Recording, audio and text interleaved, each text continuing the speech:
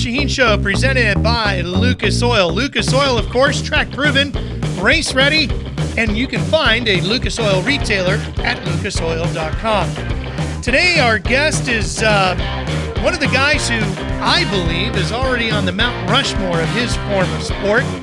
He has 6 Grand National Flat Track Championships, and he is just shy of 50 wins in the category. Of course, talking about Jared Mees. Jared, how are you today? I'm doing well, guys. How are you? Doing good, buddy. Doing really good. You know, 6 championships and 50 wins, just shy of that, puts you right up there with some pretty rarefied air. Scotty Parker, 9 titles and 94 wins.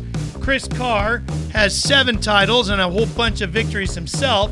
Then you get down to guys like Springer. Jay Springsteen has 3 straight championships, 43 career victories. Of course, that was cut short a little bit due to some illness there.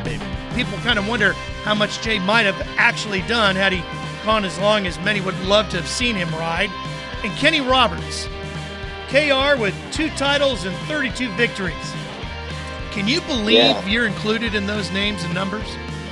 Man, when you say it like that, it definitely makes me smile and definitely makes me feel good about what we've done so far in my career. You know, Jay Springsteen is probably one of the biggest dudes I look up to right now currently. Chris Carr especially, Scotty Parker. You know, I mean, Ricky Graham was one really bad dude too, and you know, those guys, even though they don't have maybe the championships that some of the others got, they were still, you know, the guys every weekend back in the day that were the best, you know, and to be able to put myself basically right now on the 3rd time win list for championships and race wins and still be active is very rewarding, and still gives me that goal to strive every year to catch the next 2. So I'm looking forward to it. But yeah, it's awesome to really sit back and enjoy what I've done in the sport. And I don't do it enough, and maybe that's what I should do. And maybe I should and shouldn't, because if I do start really enjoying it, maybe I'll start slacking off way too much. So I don't really ever put it in perspective like that. And it's kind of cool to hear somebody throw it out there like that. You realize there's some kid pounding around a dirt oval somewhere dreaming of being you. Yes, exactly. And one of those things, you know, it's just human nature, right? To just always want more, right? You know, it's just that deal where you always want, if you make $100, you want to make $200. If you win 1 championship, you want to win 2. You win 2, you want to win 4. So it's just one of those things where no matter what, you always want more. And I guess that's what keeps us all hungry. Well, I think that's what separates good from great, right? Good might settle for 1. Great can't settle for 1, which is why you have 6 and are striving for 7. What do you still feel good enough based on the fact that you're still in the thick of the points each and every year? You're still winning races. How many do you think you can get? Are you chasing numbers at this point? Well, I mean, I'll be lying right now if I said that I didn't want to match or beat Scotty Parker's record. You know, being 33 years old, going to be 34 in 2020, you know, I still feel like I've got some good years to go. And I think now I could start really using a lot of the experience on bike setup and also tracks to win races and championships. And then, you know, I still feel like on any given day, I'm still right up there in the thick of things to battle for the race wins. You know, as I think some of the racetracks definitely are forteing the younger guys, but you don't have to win every race. We all know that. So as long as I can go to the races where I don't feel like I'm as competitive, you know, and battle for a podium or a top 5, and go to the races where I know I can win and win those, I still feel like we can win the number 1 plate. Well, you say some of the tracks are set up more for the younger guys, and some, you know, are geared for you. Which is which? I think the TTs are shown to be more of a younger guy's strength. And I don't really know the actual reason why that. I mean, there should be no reason why I can't go and win a TT. And obviously I've won a couple TTs the last couple of years, and I've been competitive on them. I've gotten podiums on them.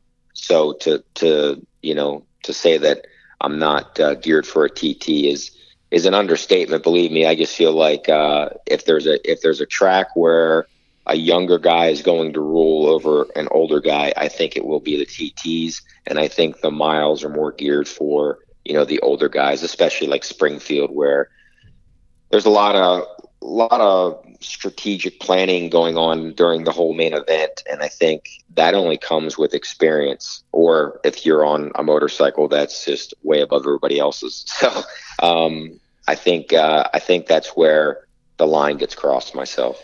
I grew up in Northern California in Sacramento, so we used to have the Sacramento Mile when I was younger twice a year. And, of course, San Jose right down the road, another of the legendary miles in this country. If you've never witnessed a flat track mile, I would say you've not completed your racing resume as a fan. It's something you've got to see with flat track racing. As you said, it is an extremely high-speed chess match played out at over 140 miles an hour as you guys enter the corners. What is the key, in your mind, to being a great mile racer? I think trying to come up with a plan throughout the 25-lap main event is a big key. I think knowing who the players are and knowing and trying to remember where their strengths and weaknesses were on the racetrack, because you only have to win the mile by an inch at the line. So wherever you have got to be the best right at that spot is where you need to try to plan for. And, I learned so much racing in my career. I've learned a lot from Chris Carr, racing him at my early years. Yeah. But the last 4 or 5 years, I probably learned the most from Brian Smith. And, especially when he was on the Kawasaki and I was on the XR.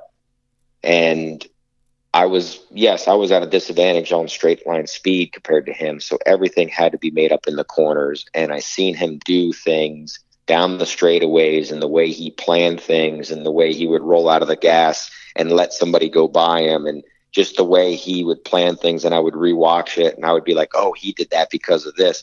He is a very smart mile rider. And he has taught me a lot. And I've brought a lot of what he's shown me to what I've done the last few years on the Indians, and it has worked well. So I guess in a way I should thank him. Yeah. Well, and then of course that means that he gave up a secret or two, which I'm sure, unfortunately for you, you probably have given up without you even realizing it to some of the younger guys that are chasing you. So how do you continue to develop your mastery of the mile? Well, it's just kind of maybe outsmarting the next guy, or putting them in a position where you want them that they don't even know that they want to even be in, or they think they want to be in. That was always Brian Smith's game. He was always good at going, I'm gonna bait him into this, and then here I am going, I want to be there, but really I didn't want to. So that's the deal. And will I figure it out every time we go back to the mile or Springfield? No. And when I say miles and planning, it's mainly the Springfields and Sacramento. It's the places where the drafting is such a big, important role. Some of the cushion miles, I almost chalk those up as like big half miles because there's a lot more separation. There's not really any drafting or very few little bit of drafting. You're riding through the corner sideways. There's multiple lines. So some of the miles don't really play into any strategic planning or guesswork or anything. It's just about going out there and pinning the throttle, and the guy that's going to be the gnarliest that day is going to win the race. That's how. Would that be like Minnesota and the Meadowlands, places like that? Meadowlands, Meadowlands can turn into a groove, so can be a little bit of a planning. But Minnesota, yes. Oklahoma City mile, yes. Gotcha. The Red Mile is kind of a groove type of racetrack, so you could kind of plan a little bit there. Any place that's kind of loose and loamy on a mile is usually, let's just pin it to win it. Is there one you missed that you wish they brought back that was your favorite mile? DeCoin. Yeah. DeCoin Mile is the absolute most funnest, coolest race to watch because we do our drafting down the straightaways and it's busy down the straightaways. But when we shoot off into the corners, we just fan out 4 or 5 wide. And then it's like we come down the straightaway and we all get back in line. And it's just like that for lap after lap. But that's probably the coolest mile, or probably it's one of the coolest miles, and it's definitely for sure the coolest mile that we do not go to, that we all wish we could go to. But that one's really good. Yeah, I called a race there once, 5 wide at the finish line. That was beyond epic. It's something to just you had to see it to believe it. I think that's the one David Camlin won. Yeah, yep. Yeah. Going down the back straightaway, for example, in one of these miles, to the race fan, it seems like everything's going so incredibly fast. I assume for you, when you're in the tuck, down on that gas tank, everything is in slow motion. What goes through your mind at 140 miles an hour? Yeah, everything, that's one thing I always bring up to people is that the miles, we're going so fast, but everything reacts slow, it seems like, because it's just, we have a lot more time. But the biggest thing is with the Springfield mile, or any mile in particularly that you're drafting, you do not really want to break the tires loose. You want to try to road race it off in there. You want to try to keep the wheels in line as best as you can. So momentum is a big key on the miles. Yeah, absolutely. We're talking with Jared Mees here on the Ralph Shaheen Show, presented by Lucas Oil. We're going to take a quick break. When we come back, we're going to dive into the wrecking crew, the old and the new. We'll be right back.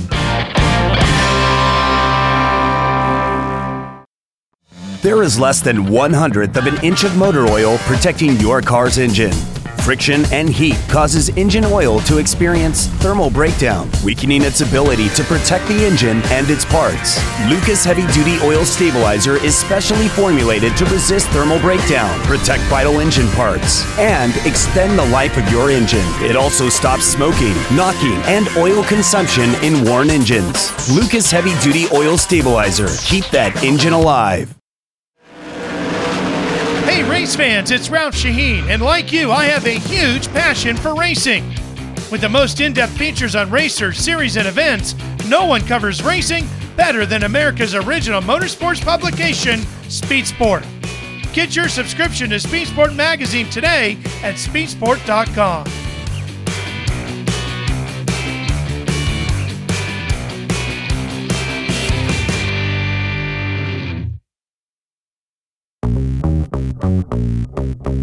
Welcome back to the Ralph Shaheen Show, presented by Lucas Oil. Lucas Oil, of course, is track-proof and race-ready. You can find a Lucas Oil retailer at lucasoil.com. This is a bottle of their Lucas Oil engine oil stop leak. Make sure you check out the great Lucas Oil products. We're talking to a good buddy of ours, motorcycle flat track racer Jared Mees, who's a member of the current wrecking crew for the Indian Motorcycle Company. Now, the wrecking crew, when it started back in the 50s, was Bobby Hill, Ernie Beckman, and Bill Truman.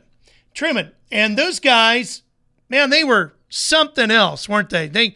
They just dominated motorcycle flat track racing back in the 50s, Jared. In fact, Bobby Hill won 3 titles in a row, and that's when Springfield was a championship all unto itself.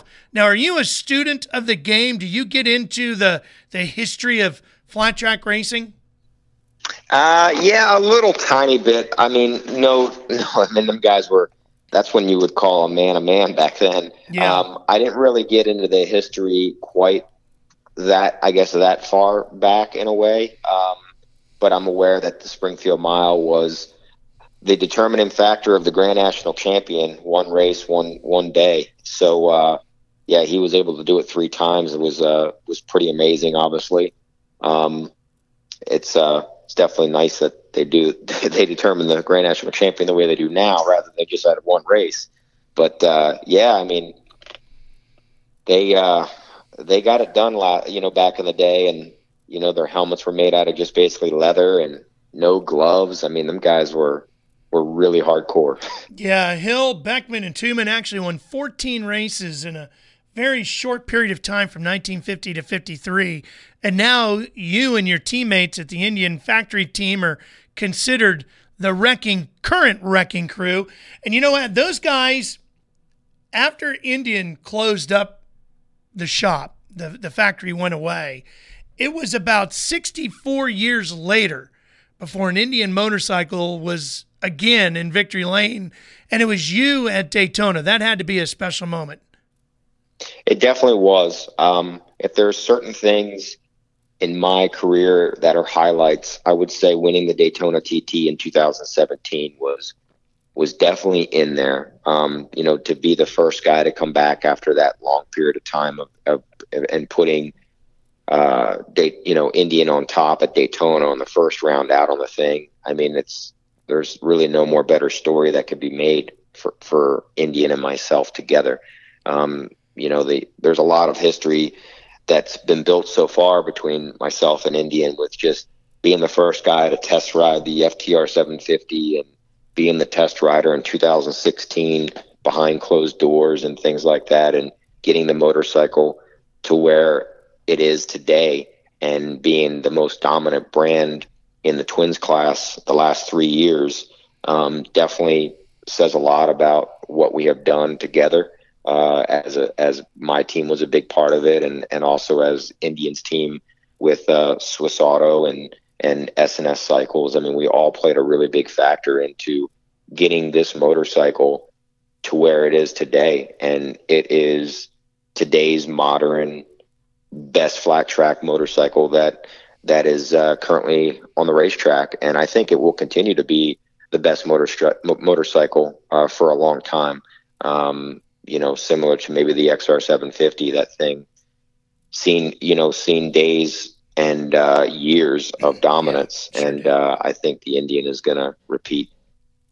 What was that? It was at 16 when you guys did all the testing behind the scenes. There had to be some great days and some very low days during that period as you're developing the bike. What was that like? Was it one of the most challenging things you've ever done? No, by no means. No, it wasn't the most challenging thing I've ever done.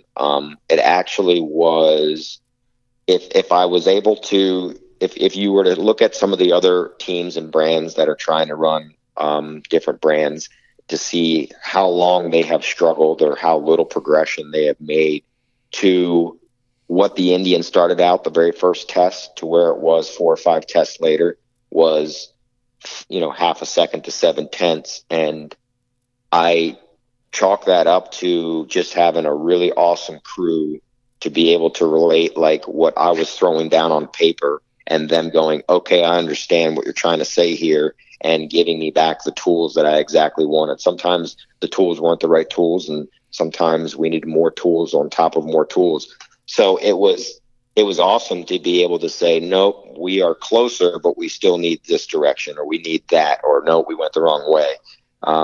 So yeah, the very first time I rode the bike, I got off of it and I'm like, man, what an awesome piece of art, but we really got some work to do here, and we tried suspension, made some gains, little things. And then we really, just started putting it all together. I think it was like later in July, and by I remember testing it at the Springfield Mile in September in 2016. And I remember coming in my rig, and I was battling for the championship with Brian Smith that year. I just actually broke at Springfield Mile and lost a bunch of points going into the last race. And I was ready to put the XR 750 aside and race the Indian, the last race of the year at the Santa Rosa Mile, to go for the championship. But unfortunately, they already committed that spot to Joe Kopp. And they really were like, hey, the bike is so brand new and so new, and I understand. They were like, we would hate for you to be out there and the thing break and you lose the championship on the Indian type of thing. And I can understand that and respect that. But at the same time, I had more confidence in the Indian lasting on the mile than I did the old XR, because man, those XRs, what we were doing to those things at the end of my career, they were far past what they were ever supposed to do, Yeah. So I had a lot more confidence riding a modern day race bike than taking, this motorcycle that was based off 1970s technology and, supposed to make only 75 horsepower. And we had them things near 100. And revving RPMs on an air-cooled pushrod engine that people still to this day scratch their head about. So I had more confidence running the Indy in the last race, but it didn't work out and, didn't happen for me, but we ended up testing a lot through the off season there and came out to Daytona swinging. Yeah, I certainly wouldn't expect an Indian factory rider to mention that the XR750 was a Harley Davidson. And the Harley, to its credit, as you said, 1970s technology, and people just wrang its neck for decades to get some amazing pieces and victories out of it. It was a great motorcycle, still around today for some guys. And the Indian now looks like it is going to be the modern version of where the XR went.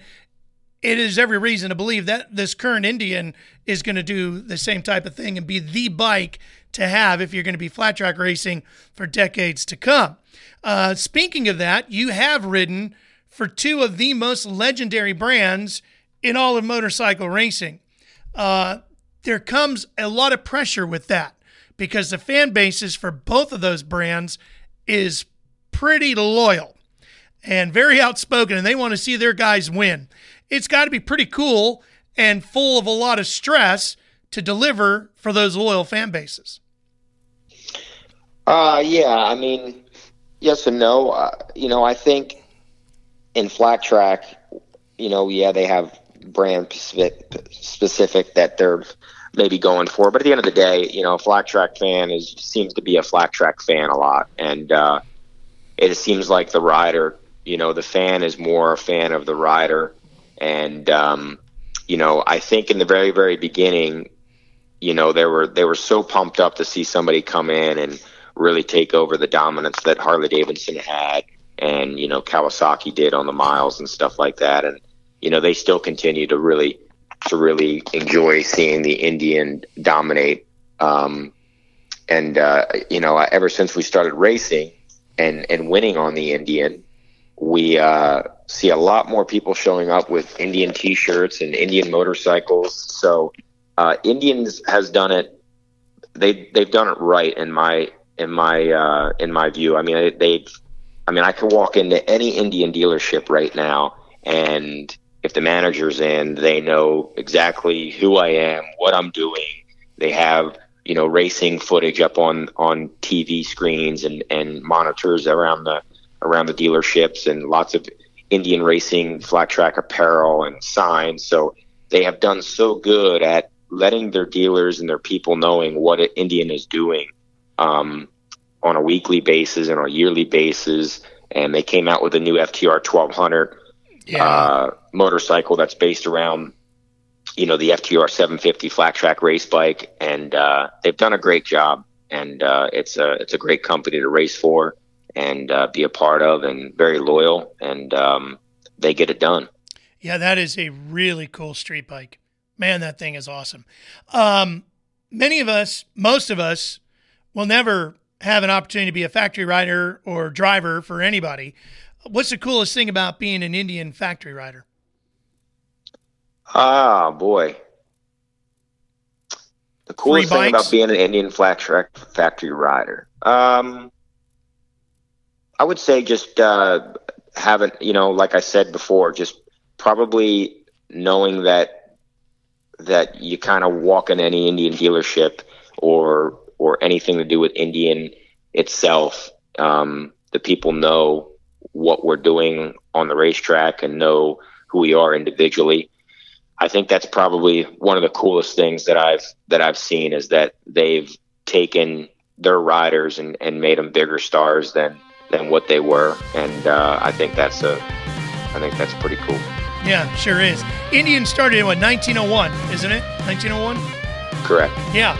Speed Sport started in 1934, so we're not quite as old as Indian, but we're doing our best to hang in there, and we do cover American flat track racing. So if you'd like to find out more about where Jared Mees and the rest of the flat track community are doing these days, get a subscription started to Speed Sport. You can do that by going to speedsport.com. We'll be right back with more with Jared Mees, the 6-time flat track Grand National champion, right after this.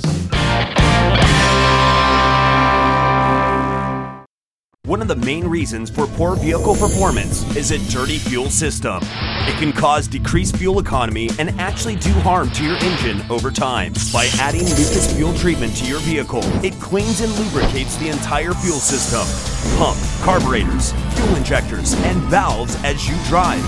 It also improves your vehicle's performance. It's a non-solvent product designed to protect both gasoline and diesel engines.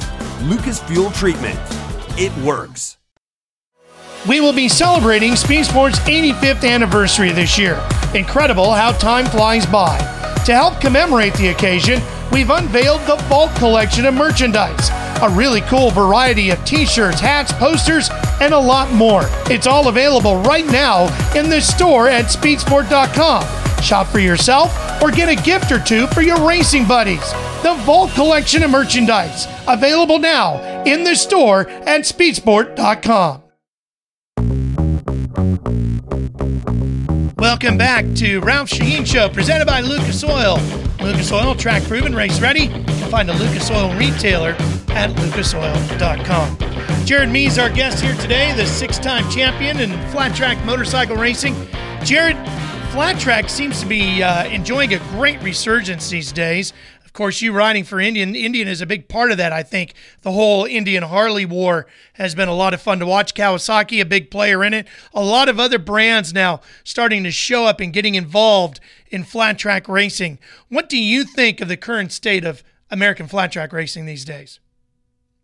You know, I came in the sport in 2004. I was considered a rookie in 2004, I guess. I mean, I've been a part of the sport, you know, my whole career and turned professional in 2002. But my rookie year was 2004.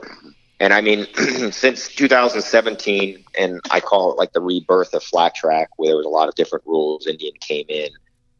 I would say that, you know, 17, 18, and the current year, 19, has been the best that I've seen it on multiple levels. More riders making an honest living, you know, way more exposure, especially with the NBC Sports, Fans Choice, lots of articles, magazines, interviews are more wanted than what they were. You know, it seems like back in the day it was like, hey, could we please come and do an interview?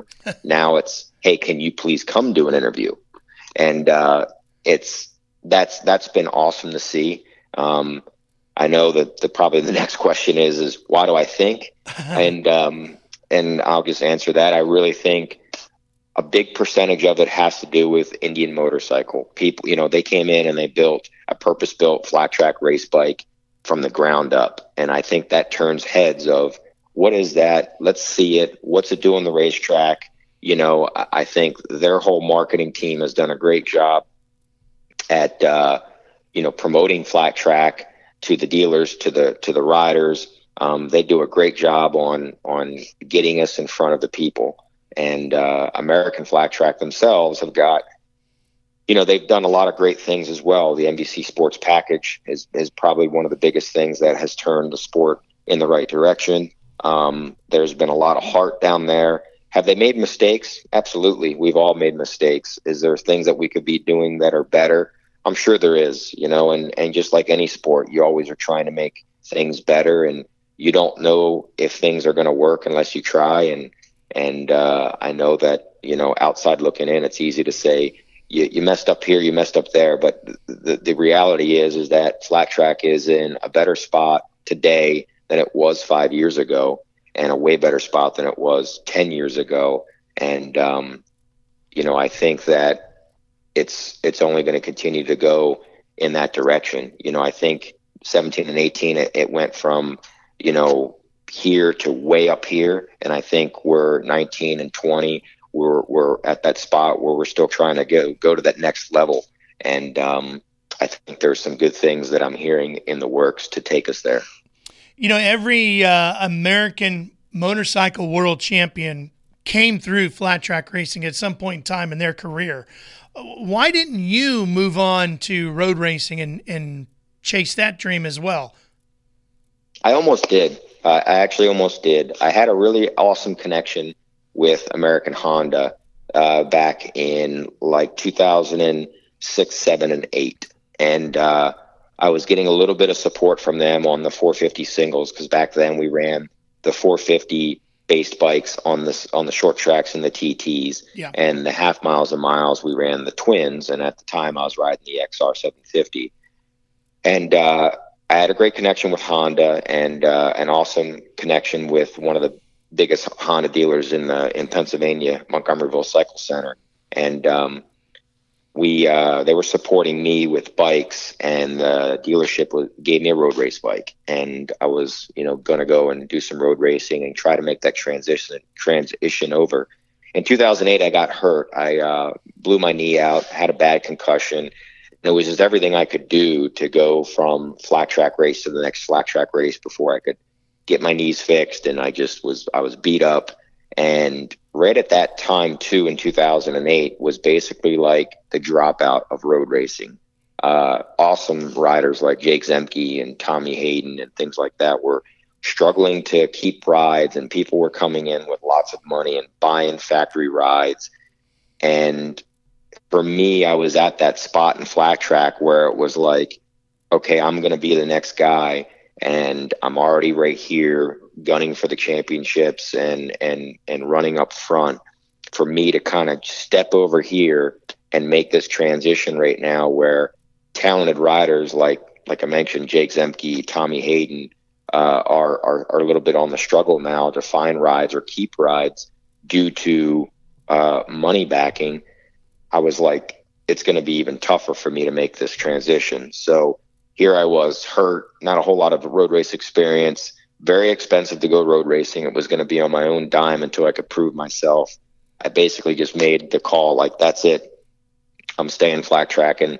And I think I'm pretty sure I made the right decision. Obviously, if I would have went road racing and been good enough to go to MotoGP and when given Mark Marquez a run for his money, we'd all rethought that, but that's pretty far-fetched, I think. And I feel like I made the right call and able to fulfill my dream and passion as being a flat track guy. And,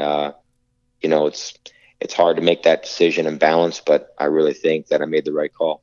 Do you still think flat track is where we'll see the next great American world champion road racer come from? And if so, who are you keeping an eye on? I do. I think our best spot right now is to put all of our focus on Tyler Scott. And why? What do you like about Tyler? Oh man, it seems like anything the kid rides or does, he's phenomenal at it. Whether it's supermoto back in the day or road racing or flat track, I really think he's right now contending in the KTM Red Bull Rookies Cup, and he's done a lot of flat tracking. I mean, that's where he cut his teeth at, was flat track. And in the last couple of years, he's been dabbling a lot in the road racing. So I really feel like if we have a chance at the next, basically Nicky Hayden, the next American GDP champion, it's going to be Tyler Scott. And I wish him the best. So here you are, you have 6 championships, closing in on 50 wins. You're a promoter. You promote the Lima half mile every year.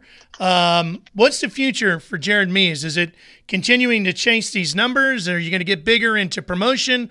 Where are you headed? I'm headed to chase some championships and some more race wins. I'd like to I think numbers and age-wise, I would like to race until 38, 39, and then kind of see where I'm at right then and there, where the sport's at. Of course, income-wise, where I'm at. I think that's all, things that you got to kind of take in and understand. I don't want to be 38 years old and not competitive, not making any money, and not having any fun. So at 38, if I can go, all right, I still can give these boys a run for their money and win these championships or race wins, I'll probably keep going. If I could still make a good living racing motorcycles at 38, I'll keep going. And of course, if I'm having fun still, I'll keep going. So I plan to race. I want to race the next 4 to 5 more years. I still feel like I got a lot left in me. There's no doubt.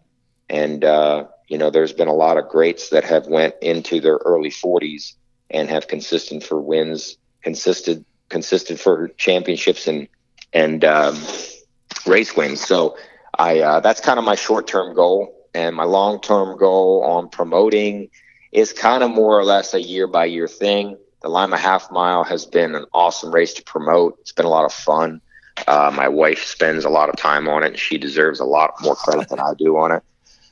So I'd like to promote some more races in the future if it all makes sense business-wise. But for right now, I'm pretty content with doing the Lima Half Mile and winning races and championships. Well, Jared, best of luck in chasing those numbers. We appreciate you joining us today on the Ralph Shaheen Show. No problem, man. Thanks a lot for having me. All right, Jared Mees, 6-time Grand National Champion in the American Flat Track Championship season. I'm Ralph Shaheen. Thanks for listening to the Ralph Shaheen Show, presented by Lucas Oil. See you at the races.